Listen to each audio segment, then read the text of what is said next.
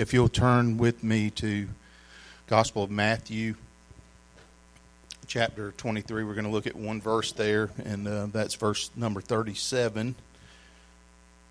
Gospel of Matthew, chapter number 23, and verse 37.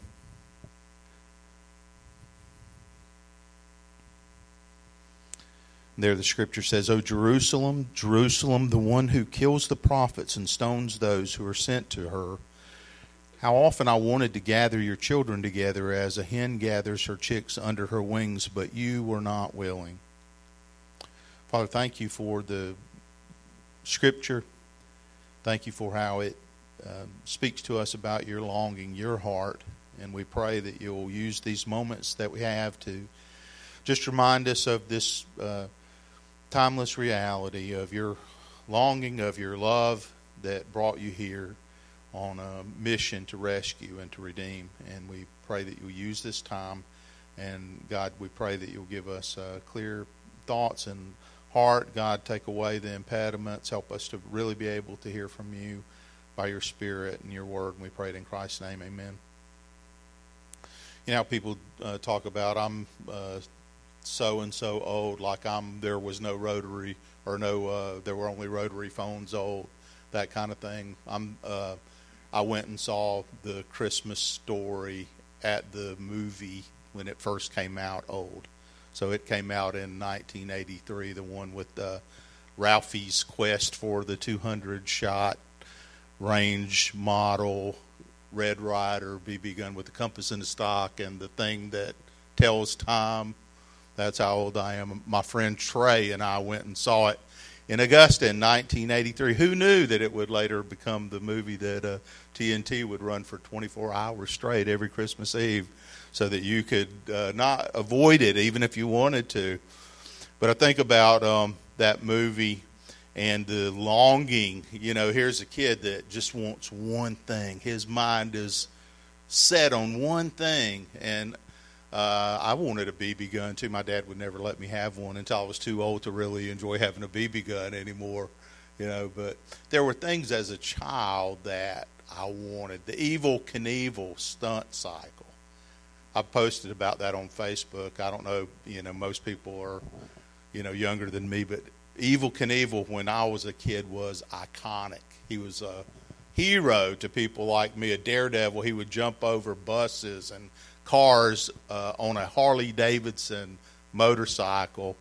And the toy actually worked just like Evel Knievel because it crashed and he went flying. That was exactly what it was like to watch Evel Knievel. Or electric football. It's the craziest thing, but if you had one as a kid, it was this metal field that you would turn on and vibrate, and these players, there was no way to control them. They just went everywhere. But I loved it, and it was one of my favorite things. Baseball, as a kid, I loved baseball, going to this department store, picking up leather gloves and just smelling them, That was a baseball glove or a good football for me. I know Ralphie didn't want a football, but a good football for me as a kid was like a very, A-plus toy. And, I was just thinking in this season about Jesus and what did Jesus want for Christmas. And, of course, the answer is Jesus didn't want anything because he's total and complete and entire in himself. He is not missing or lacking anything. But really what I mean by the title of this message is, what did he intend for Christmas? What did he want for this to be? And so this message, this chapter or verse from Matthew 23, came to mind for me.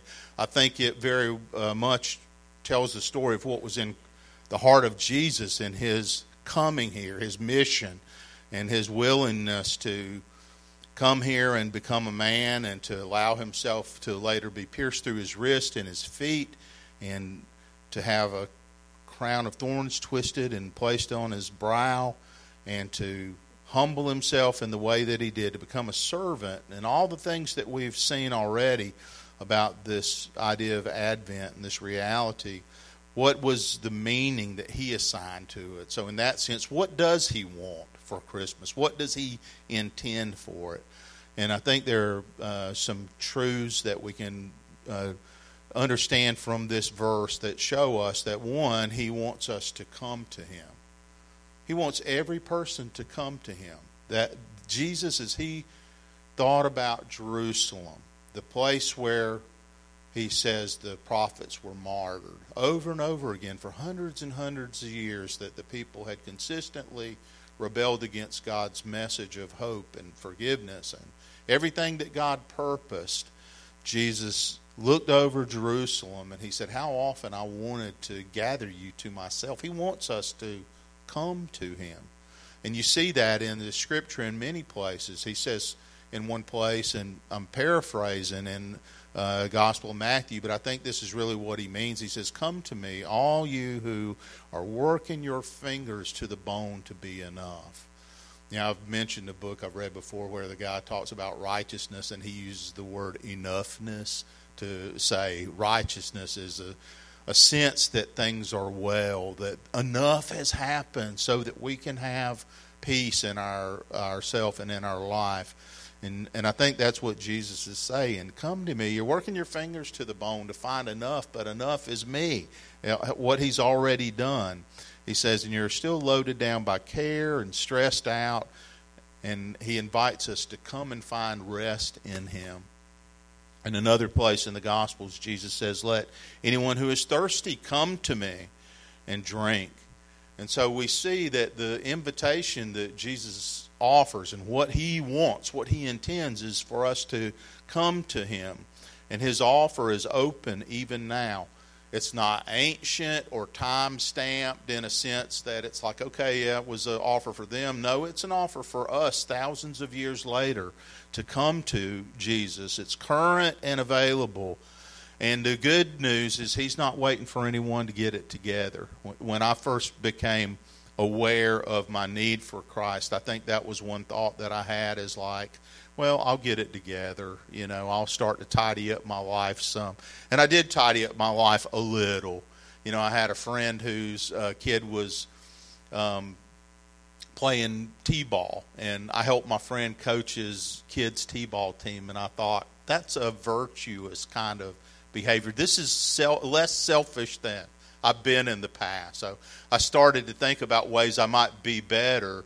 But it just became obvious to me over time that those were self-help things and not really what I needed. And he's not waiting for us to get it together. Jesus came to us, the Bible says, while we were still without hope and without strength. Christ came and he died for the ungodly. So sometimes we think, well, once I sort of have it together. No, he's not waiting for that. He's the old song that we used to sing. Just as I am, without one plea, but that thy blood was shed for me. That's the reality that we find in the Scripture. Jesus' offer is heartfelt. That's what I notice in this verse, that's the fundamental truth, is his heart breaks over the rejection that he experienced. When he came here, he experienced rejection from the people he should have known better. The most religious people of his day were also the most vicious opponents and the worst critics and the most hostile opponents. And so Jesus' heart was breaking over the reality that the people that he had come for were rejecting him. And I think that's still how his heart is, that he thinks about this world and how that people are just going about their own deal, but they don't make space for him. And it's not even about making space for him, it's about making priority of him as master, as first, as more important than anything else in our lives. And he's in the Gospel of John, in the first chapter, it says he was in the world, and the world was made by him, but the world did not know him. It says he came into his own, and his own did not receive him.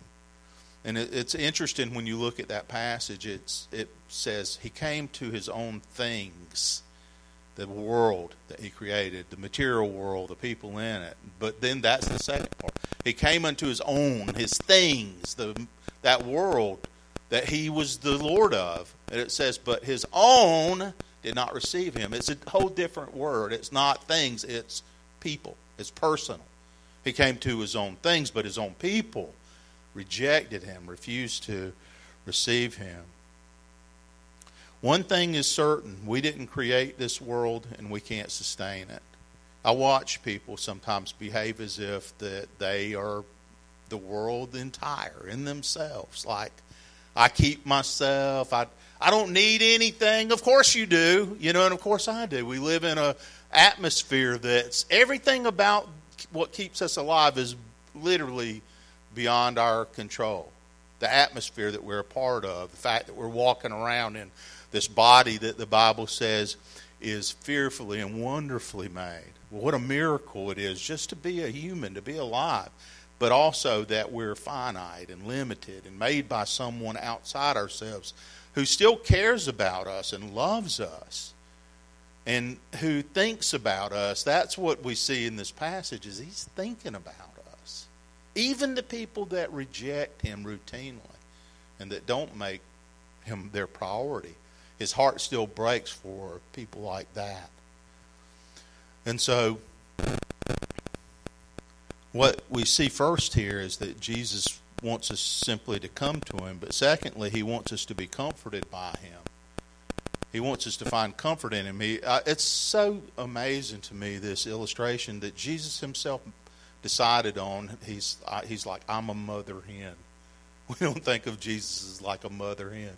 But he says, that's who I am. I'm like a mother hen, and what I really want is to gather you to me and comfort you in the way and protect you in the way that a mother hen would protect her chicks. So we're chicks in this analogy, and Jesus is the mother hen. And I just think that's brilliant. I love music by Michael Card. It was like, well, he was one of the first recording artists that I discovered after becoming a Christian and trying to figure out what kind of music to listen to. Michael Card has a song about depression, and he has a line in it that says, the very one who might condemn has called us friend instead. He says there's only one person that we need to worry about, really, ultimately, what they think about us, although I do care about what other people think. But the only one that could condemn me to alienation from God has chosen instead to call me friend. And that's the idea of the passage, is that he wants to comfort us. He wants us to be brought to him and protected by him.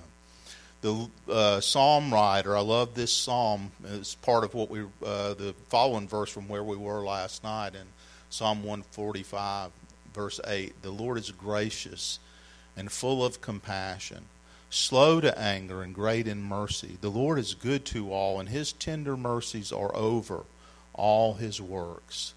That's God's personality and God's heart when we think about who he is. I need passages like this all the time to reinforce for me the love of God. And the Scripture says this is what God is like, is that he is gracious and full of compassion, slow to anger, great in mercy. The incarnation of Christ, God putting on skin, is the most brilliant display of both his justice and his mercy. So a lot of times we say, talk is cheap, right? Talk is cheap. Prove it to me. Well, God proved that he was serious about justice and mercy by putting on skin.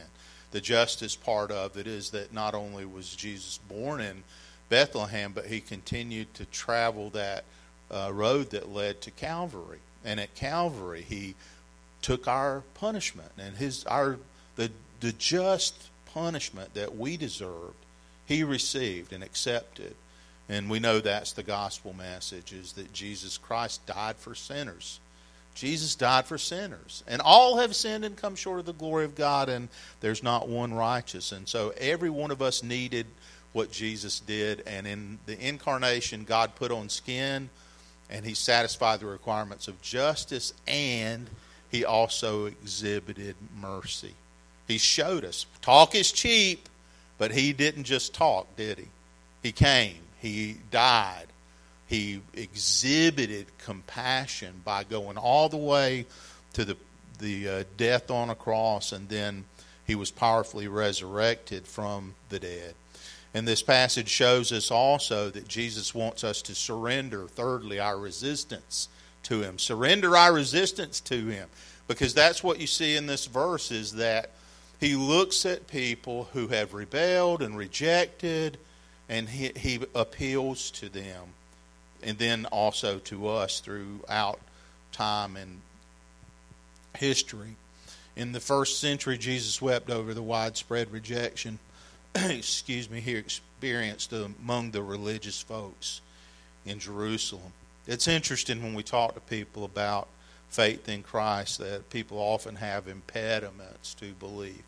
When we try to share the gospel with people, if you try to share the gospel with people that don't know Christ, you'll find that they have a ready list of reasons, usually, that they're unwilling to surrender to his command and to be for him to be their Lord and to accept that he is the only hope of our forgiveness. And it's sometimes people will say, well, I have intellectual challenges that I just can't get over, or I was hurt. And a lot of times it's not that there aren't some, there's not something for them, but the impediments that we have are the things really that I think when we're able to evaluate it in the end, we'll say, man, that was so satanic. It was satanic. The first century, the people that Jesus came to, Jesus cast out demons. They say, oh, he's casting out demons by Beelzebub, by Satan. Jesus heals and everything that you remember what happened after Jesus healed Lazarus? Is that they said, this will never stop unless we kill him. That's basically what they said. This will never stop unless we kill him. How could that be the conclusion that they reached? It's impossible for us to understand on some level. That Jesus came and he says, I want you to surrender your resistance. And yet many people will take that resistance to them to the very end. I've read Dickens' Christmas Carol numerous times, and I like reading it at Christmas. I just really like the opening chapters. The rest of it is okay, and it's redemptive, and I like a good redemptive story. But it's when we think about Ebenezer Scrooge at the very first in that book, he's visited, of course, by his former business partner Jacob Marley. He goes home from his business where he's, in the space of just less than a full chapter, he's been odious and mean and vicious to people who need mercy. And he goes home, and the door knocker, he sees the friend that he was his business associate in life, Marley, his reflection in the door knocker, and he goes inside and, of course, has a visitation from Jacob Marley, who's bound in chains, and who recites for him his current reality, which is that he's doomed now to wander across the earth among the people who he might have shown compassion and mercy in his life. But do you remember Scrooge's first response is that he didn't want to trust his senses? He's like, a little bit of meat, or I could swallow this toothpick and see ghouls and ghosts for the rest of my life, he says to Marley. And he's finally convinced, but I think the initial problem for Scrooge is that he wants to hold on to the old order. He wants to hold on to the old order. And I don't think it's any different for people now. When we think about coming to Christ, I know that was certainly true for me, is that it was a while for me to think, I just want to hold on to the old order. I want to keep my life. And the problem is that the gospel implicitly says you cannot keep your life and follow Jesus. You can't. If you follow Jesus, you have decided to give your life up, to give it away, to surrender it, to put down your arms and to stop being a rebel and to give up your resistance. We have to be willing to release the old order and to turn our back on it. That's repentance. And even though God's kindness and goodness has been undeniably spelled out for us in Christ, it seems that that's still where many people are. The same people, or at least the way their heart is like the hearts of the people over whom Jesus weeps in this verse that we've read. C.S. Lewis said, "Human history is the long, terrible story of man trying to find something other than God that will make him happy." The long, terrible history of man is trying to find something other than God to make us happy. He's also probably the person that says, "I didn't come to God for happiness anyway." But when we come to God, what we find is different than happiness because it's not circumstantial. What we find when we come to Him is eternal hope that transcends all our circumstances and that becomes foundational. You remember how Jesus said that He talked about His Word in the Gospel of Matthew, and He says, if anyone hears these words of mine and listens to them, He says he'll be like a wise man who dug down deep and found bedrock, a foundation. And He says when the storms of life came, that house stood because it was founded on a rock. He says that if anyone listens, hears His words and listens, that person is a wise person. And so even though life may throw some difficult things at us, we don't fall. We don't stumble because we know that our life is founded on this rock. There's only one way that a person's thirst can be quenched. Jesus says, anybody that's thirsty, come to me. And he says, I'll satisfy your thirst. There's only one way that our terrible burden can be lifted, and that's through Jesus. What Jesus wanted for Christmas is clear. Jesus wanted us. He wants you. He wants me. That's what He wanted. It's what He intended by coming and living here and having a human life and putting on skin so that He could bleed and die and rescue and bring us back to Himself. And that's when we sing hymns like, I love to tell the story. The story never changes. It's always the same. We'll tell this very same story next year at this very same time. And guess what? We'll tell it every week in between now and then. It's never going to change. It's the same story. And it's a story of God's redemptive love, spelled out in a manger, and then through a family, and then through a sacrifice. And Jesus' heart is for us, and we see it very vividly in this passage. You probably heard this saying from Augustine of Hippo, who said, God has made us for Himself, and our hearts are restless until they come to rest in Him. And that's my prayer for each of us and for the people that we love, is that their hearts will come to find rest in Him. Father, we thank You for the season of Christmas. Thank You for the truth of the gospel. Thank You for this story that we tell again and again, the historic reality of Jesus and His coming to us, and the manger where He lay, and the virgin to whom He was born, and the angels that gave an account, and the prophecies that have been foretold. And we thank You for our families, and especially those that are our forever family. And I pray, Father, that You'll use us as we prayed last night to be lights in this world. And God, keep us like You.